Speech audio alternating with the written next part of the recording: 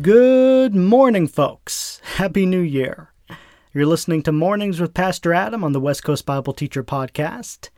And it is New Year's Day. We've made it to the year 2024. The rapture hasn't happened yet.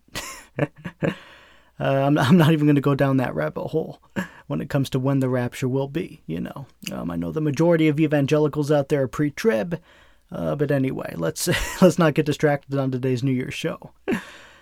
The song that I played just now was Drang Garner. Hope I'm saying that right. By Day Fox. And what I'm going to be doing now, just for a little fun spin to the show, I'll be playing new songs every week. I love music. I love hip hop beats. I grew up listening to hip hop music out here in California, so hip hop, R&B, and so forth. And so I think it will give this podcast maybe a unique little spin. If I play maybe a couple of new songs a week for the intro and outro music of this morning podcast. Hopefully you guys are down with that. And I'll probably then have a longer intro and outro for my podcast. My goal is to then play most of the actual song, I think, at the end of each show. So I'm looking forward to this, just seeing what the Lord does with this new podcast venture, this morning show that we got going on. And I've noticed that my downloads right now are going up. And so I think people are enjoying the podcast. And I do hope and pray that you are being blessed by it. So today, New Year's Day, I want to bring to all of you a word from the book of Micah. Our last podcast on Friday, we looked at the book of Habakkuk. Micah prophesied within Judah, like Habakkuk did, but he prophesied a century before that of Habakkuk. Micah prophesied from the reign of Jotham up until the days of King Hezekiah, during which the Neo-Assyrian Empire was coming into power. The Lord used Micah to declare to the people of Israel their need for repentance. They had broken God's covenant with them. And so the Lord warned them of a coming exile because of their rebellion. Judgment was coming. And first, the people of Judah would witness the destruction of the northern kingdom of Israel by the hand of the Assyrians. But then judgment would eventually come upon them, those of the southern kingdom of Judah. But God would still be faithful to his people. He is a keeper of his promises. And there were unconditional promises that he made to Abraham many years before that had to be kept. And so through Micah, God predicted that though judgment upon Judah was inevitable, the Lord would still promise to one day exalt Jerusalem far above the nations and bring together the remnant of Jews who would restore God's dominion upon the earth. Now, some would say that spiritually, at least, this has already happened through Jesus Christ, because he reigns upon the earth from Mount Zion, the city of the living God, the heavenly Jerusalem, as we read in Hebrews 12:22. But within the book of Micah, in chapter 6, the Lord is bringing his accusation against the people of Israel. My people, what have I done to you? How have I burdened you? Answer me. I brought you up out of Egypt and redeemed you from the land of slavery. I sent Moses to lead you, also Aaron and Miriam. My people, remember what Balak, king of Moab, plotted, and what Balaam, son of Beor, answered. Remember your journey from Shittim to Gilgal, that you may know the righteous acts of the Lord. With what shall come before the Lord and bow down before the exalted God? Shall I come before him with burnt offerings, with calves a year old? Will the Lord be pleased with thousands of rams, with 10,000 rivers of olive oil? Shall I offer my firstborn for my transgression, the fruit of my body for the sin of my soul? He has shown you, O mortal, what is good. And what does the Lord require of you? To act justly, and to love mercy, and to walk humbly with your God. Now, notice how God says at the beginning, My people, what have I done to you? What have I done to burden you? The answer to that, of course, was nothing. God had done absolutely nothing to burden the people of Israel. If anything, it was the opposite. For God had delivered the people of Israel from their burden, the burden of slavery. So they didn't have anything to complain about. If anything, the Israelites were to be grateful. They should have expressed such gratitude in their obedience to the Mosaic covenant. They had no excuse to not abide in their end of the Mosaic covenant. Throughout the religion of Judaism, there was a strong understanding that because of God's choosing the Israelites and bestowing his mercy upon them, in that way by calling them his elect, the Hebrew people should have responded to him in submission to his statutes as an expression of gratitude to his work in their lives. This was an understanding that permeated the religion of Judaism even up into the later years and up to the time of Jesus. Years ago, E.P. Sanders noted how within Jewish Tannaitic literature, the themes of election and covenant are present. Within Tannaitic literature, one can find, quote, several passages in which a rabbi explicitly states that entrance into the covenant was prior to the fulfillment of commandments. In other words, that the covenant was not earned, but that obedience to the commandments is the consequence of the prior election of Israel. God chose his people. He delivered them out of Egypt.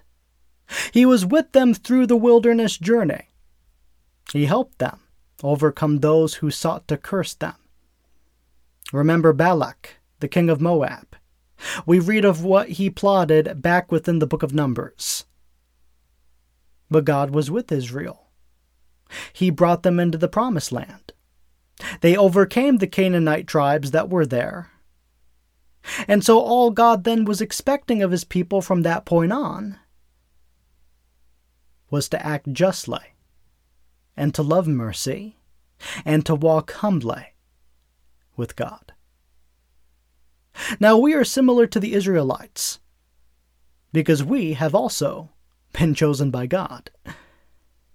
Believers have been chosen. We've been chosen. Peter tells us, to those who have been chosen, according to the foreknowledge of God the Father, through the sanctifying work of the Spirit, and wait for it, to be obedient to Jesus Christ and sprinkled with his blood. Just as the Israelites were called and chosen to be obedient to the Mosaic covenant, we as well have been called to be obedient to Jesus Christ. And being obedient to Jesus Christ is the same thing as being obedient to the Mosaic Law. How's that? Well, Jesus is the fulfiller of the law. The high moral standard that Jesus preached while on this earth was rooted in the moral compass of the Mosaic Law. The Mosaic Law was present to teach people the type of relationship that they should be having with God. And Jesus, of course, came and clarified everything the law was pointing towards. And now it is up to us to walk in accordance with all that he taught us.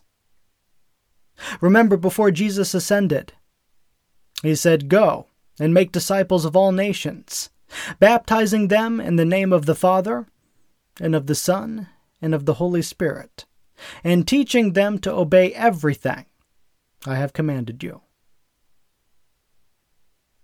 We're to walk in obedience. God expects this of us. So again, just as the Israelites were expected to be obedient to the Lord after their deliverance, after their exodus, so are we. And what is it that the Lord requires of us now in 2024? Well, he wants us to do 3 things. And they, for the most part, all overlap and correlate with each other. Act justly, love mercy, and walk humbly with God. If only the majority of people in modern society, if only the majority would abide in these traits. The Israelites were given the Mosaic Law to follow. They were to follow all the stipulations of the Mosaic Law. But if they simply abided in the ethics of love and justice, they would have no problem then following all the stipulations of the Mosaic Law. Because Paul said in Galatians 5:14, "For the entire law is fulfilled in keeping this one command: love your neighbor as yourself." And then also walking humbly before the Lord. Remember, one of the Pharisees, who was an expert in the law, tested Jesus with this question. He said, "Teacher, which is the greatest commandment in the law?" Jesus replied, "Love the Lord your God with all your heart and with all your soul and with all your mind. This is the first and greatest commandment. And the second is like it. Love your neighbor as yourself. All the law and the prophets hang on these 2 commandments." This is what God expects of us, folks. He wants us to walk in love, mercy, justice, humility, and it is so needed nowadays. Whenever I go out of the house and I'm in public, and I see people out in public who are getting angry, getting stressed, the cashier at the grocery store who's a little bit rude to you, the person who beeped you and maybe even flipped you off when you were driving on the freeway next to them, the waitress at the restaurant who maybe didn't provide for you the best service. She didn't smile or give you the type of eye contact that you thought she should have when she was taking your order. I mean, hey, at least you got your food, right? Well, she should have smiled at me because that's good customer service, she should go out of her way to be as friendly to customers as she possibly can, But what I'm getting to in all this is I always try to remind myself that everyone's going through something. The person you had an interaction with out in public, the waitress at the restaurant, the teller at the bank, the receptionist over the phone who scheduled your doctor's appointment, whoever it was that you thought should have demonstrated, better service to you or work or a better attitude than you thought they did. Keep in mind that maybe they had a bad day. Maybe the person just found out that a loved one passed away the day before. Maybe the person just found out that they've been cheated on by their spouse. Maybe the person is just overwhelmed and stressed with the amount of work they have to do. You see, if you walk throughout life with a more loving attitude and loving heart, you'll be able to take a step back, and you'll be able to consider the broader perspective. When someone out in the public maybe isn't friendly to you, or you perceive them as being rude. I'm not saying that they weren't, but people aren't perfect. And you're not perfect either. When I was out in the workforce, working with the public regularly, I had a number of jobs back in the day in customer service. And there were times when I'll admit, I was being what some would label as rude or unfriendly towards customers. Not because I wanted to be, but because people constantly were so rude to me on a regular basis as I worked in retail. And it got to the point where I just got tired of it. And I became rather grumpy. Rather a, straight shooter type of guy. Not to say that that was right on my part. But you see, I'm trying to provide for you a different perspective. Lots of people working in customer service are quite rude and unhappy, but oftentimes that's because they're being verbally abused themselves by the public left and right. So people are rude to them, abusive to them, then they start to develop a rude and abusive attitude themselves. It's a cycle of abuse, I guess you could say, right? But when you do encounter someone in the public that's being what you take as rude, or not as considerate as you think they should be, perhaps you can look at this broader perspective. Think about what they might be going through in their personal lives. Think about where they maybe come from, their background, their upbringing. They might be dealing with years and years of deep-rooted pain because of the way they were treated by their parents when they were a child. And they're still dealing with depression over it all these years later, and as a result of that, they're not the happiest person, they're not the friendliest person when they're checking you out at the grocery store, or when they're ringing you up at the counter at the bank, or at the doctor's office, or wherever. And so when you encounter certain people in the public who do talk in a way, or behave in a way that's off-putting, perhaps you can try to feel love for them instead of automatic offense, right? Automatic anger, or wanting to automatically talk back or get fresh with them. Perhaps they're going through something. Perhaps they're going through something that maybe you have gone through in your past. Something that once caused you to feel pain as well. We need to walk in love and stand for what is right. Walk in love. Walk in grace. Walk in truth. And in humility before the Lord. And that's a big thing right there. You are not above the Lord's scrutiny. Don't think that you are. If you develop a judgmental attitude, the type that Jesus warned against in the Sermon on the Mount, you're acting as if you're number one. You're acting as if you have the authority to pronounce an affirmative judgment about a person, like God. And also you're behaving as if you are above judgment, like God is. So you're putting yourself in the place of God. He doesn't like that. So the people of Israel indeed were expected to walk in justice, mercy, and humility. And these principles were rooted, they were the root of all the stipulations found within the Mosaic Law. And the majority of the Israelites abiding in them would result in a society that was structured, orderly, and lacking in lawlessness and conflict. And we have the responsibility, we have the task of spreading these same principles in the settings in which we spend the majority of our time throughout the week.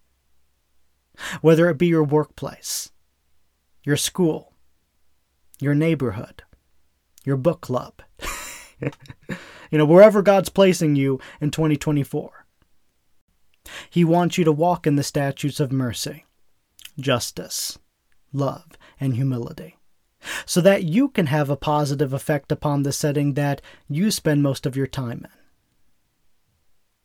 Remember, we as believers are salt. We are preservatives throughout this earth. And the goal is that we emanate a character and behavior that rubs off of us and onto others around us so that they too get saved and begin to walk in mercy and love and humility. You see, the goal is for it to become contagious. When we abide in these statutes and other people around us, they see it and they start to behave that way too. Both non-Christians and other Christians. Some Christians are not walking in these statutes. They're not walking in love for God and love for others. They are impatient and quick to anger, and they do have a temper and an arrogant spirit. But when they see you at church, at the church group that you guys both attend, or when you happen to go on a Mexico missions trip together, or, whatever the case may be, and they see your character, they see your sincerity, they see that the Spirit is truly working through you, they'll be like, hey, this guy or this gal, they actually live out the stuff that we always learn and talk about at the church. Man, they're really serious in their faith. I want to be like that. I want to learn how to truly put away my bitterness and my struggle with unforgiveness. And I want to experience that peace that my fellow brother or sister in the Lord is experiencing. So you see, the Lord wants to use you to have a positive influence not just on non-believers, but even those who are within the Christian community. For even they at times need to be reminded of what the Lord expects of us. To act justly, to love mercy, and to walk humbly with God. Happy New Year, everyone. This has been Mornings with Pastor Adam on the West Coast Bible Teacher Podcast. If you enjoy this podcast, I would encourage you to share it with someone who also might be blessed by it. I also would encourage you to go give me a positive review, give me 5 stars on whatever directory you access this podcast on, especially Apple Podcasts, if you can. Also, I would encourage you to check out my website, westcoastbibleteacher.com, where you could subscribe to my email newsletter. So every time I post a new blog or any other type of post, you will receive an email notification, and that'll be a huge help to me as well. So this has been Mornings with Pastor Adam, everyone. God bless you, and I will talk to all of you tomorrow morning.